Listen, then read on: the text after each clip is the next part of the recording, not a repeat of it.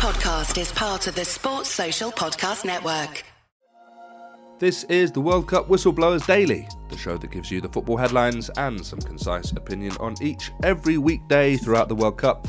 I'm Mark Smith. These are your World Cup headlines for Friday the 2nd of December. In a remarkable night of football, both Germany and Belgium have been eliminated from the World Cup. Germany did eventually win their game against Costa Rica 4-2, but Japan's unlikely comeback victory over Spain meant it wasn't quite enough to see them through. The winning goal for Japan was mired in controversy after it appeared to some that the ball crossed the dead ball line in the build-up to the goal. As I mentioned there, Belgium are also out after drawing 0-0 with Croatia in a game that will be remembered for Romelu Lukaku's struggles in front of goal. The striker missed a series of great chances, any one of which would have put Belgium through had they been converted. Lukaku was devastated at the final whistle. He was seen in tears, being comforted by Thierry Henry. Keep an eye out for Morocco though. They finished top of that group with 7 points following a 2-1 win against Canada. According to The Times, there are concerns about the state of the pitch ahead of England's game with Senegal on Sunday evening. The newspaper states that FIFA is working hard to repair the pitch after concerns were raised about the playing surface at the Al Bayt Stadium. There has been TV footage of pitches cutting up, even if FIFA maintains it has the situation under control. And today is the final round of group games. At 3 o'clock, Group H is wrapped up with South Korea playing Portugal and Ghana and Uruguay facing off in what is considered by some to be a grudge match following the Luis Suarez controversy. Then at 7 o'clock, Cameroon face Brazil while Serbia play Switzerland. Those are your headlines. Okay, let's start with Germany. They are out. That's the big news from today, I think. Let's hear from Mark Webster. So do you remember 7 days ago when England drew 0-0 with the USA and everyone was going to be sent home in shame on Pedlos? Well, looks like a week is a very long time in football because the Germans have got those, what are they called, bicycles reserved now? They're out. They're gone. Can you believe it? And on a very dramatic day as well. So the Germans fail again in a major tournament. And they fail with, I guess, some of their best players also saying farewell because, let's be honest, Müller and Neuer didn't exactly set the world on fire. Not pretty stuff from the Germans. You almost wish they were... No, of course I don't wish they were around because if we played them, we'd probably lose to them. But listen, credit where it's due, though, to their gross unit. I did like Big Nicky Füllkrug, who came on for his third and fourth caps and got his second and third goals. That's what I like to see. Journeyman, Sunday morning pub footballer going home with the rest of the Germans. That was broadcasting legend Mark Webster on Germany. He sounds a bit gleeful there, doesn't he? In truth, they didn't deserve to go through. Yes, they came back and won the game last night, but, you know, Japan were outstanding. In the two biggest games that they could imagine playing, they beat Spain and Germany. That takes some real doing, and okay, the goal, let's talk about this. The Japan goal that ultimately knocked Germany out, the Japan goal against Spain. A lot of controversy here. I don't really understand it. Yes, the ball looks out from certain angles, but a ball is spherical. The base of the ball is out, clearly. You can see grass from certain angles. But if you took a bird's eye view, like you would do with a VAR review, or if it was over the goal line, that is, you know, the bird's eye view straight over the top, you'd see that the ball isn't fully over the line. I don't know what the controversy is. People know what a ball is, right? People understand what a sphere does.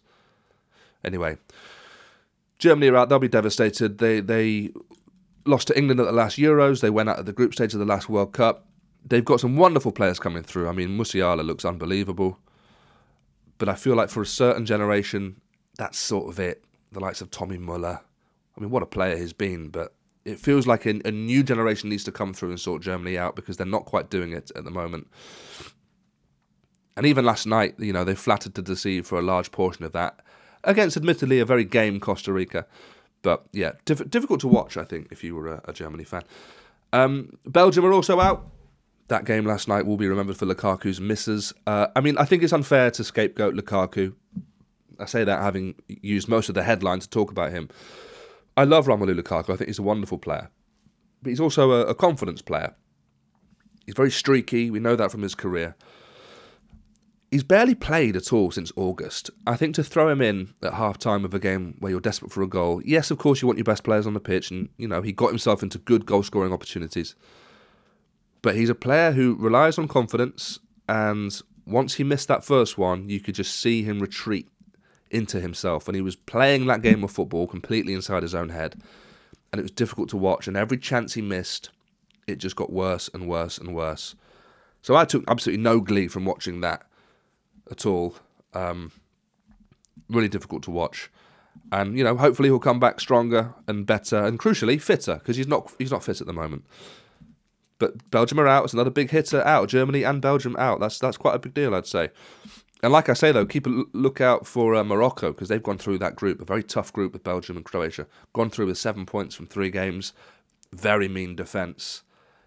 I, really do believe they'll put up a real fight against Spain, and I wouldn't be surprised to see something unusual happen in that game. Let's look ahead to this weekend's games then. Obviously, England against Senegal, concerns about the pitch.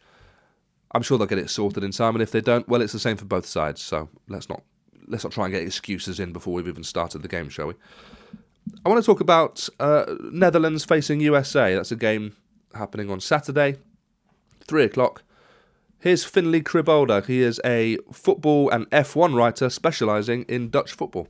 I think it's fair to say it's been a pretty disappointing World Cup for the Netherlands so far, just in terms of the 3 performances. In the build-up to the World Cup this year, they not only won matches, but they produced really exciting attacking football as well, putting 4 past Belgium, putting 4 past Denmark. That hasn't been on show in Qatar in all 3 matches so far. It's been passive performances, cautious performances, very little attacking flair, very little excitement, really.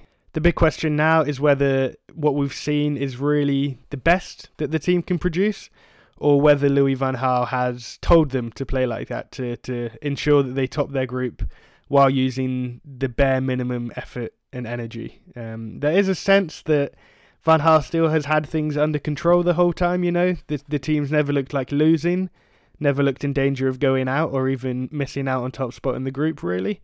So there is a sense that he has been holding them back purposely, and the team do have another gear to go into. But if they do, they will have to find it against the USA, because the USA are a more dangerous and more energetic side than Ecuador, Senegal or Qatar. And if there's not an improvement on the group stage performances, then the Dutch will be in serious danger of going out. But I think there is a sense that Louis van Gaal will take the handbrake off for the first time in the tournament against the USA. And if that is the case, if there is another level that this team can go to more similar to how they were performing before the World Cup, then they should have enough quality to go through. That was Finlay Kribolda. Thanks, Finlay. All right, that's all we've got time for. On Monday, we'll have all the fallout from the England game, I'm sure, plus anything else that has happened of note over the weekend. Hopefully, we'll be celebrating an England victory.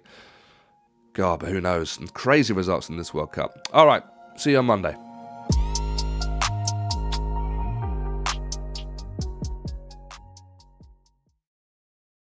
Sports Social Podcast Network.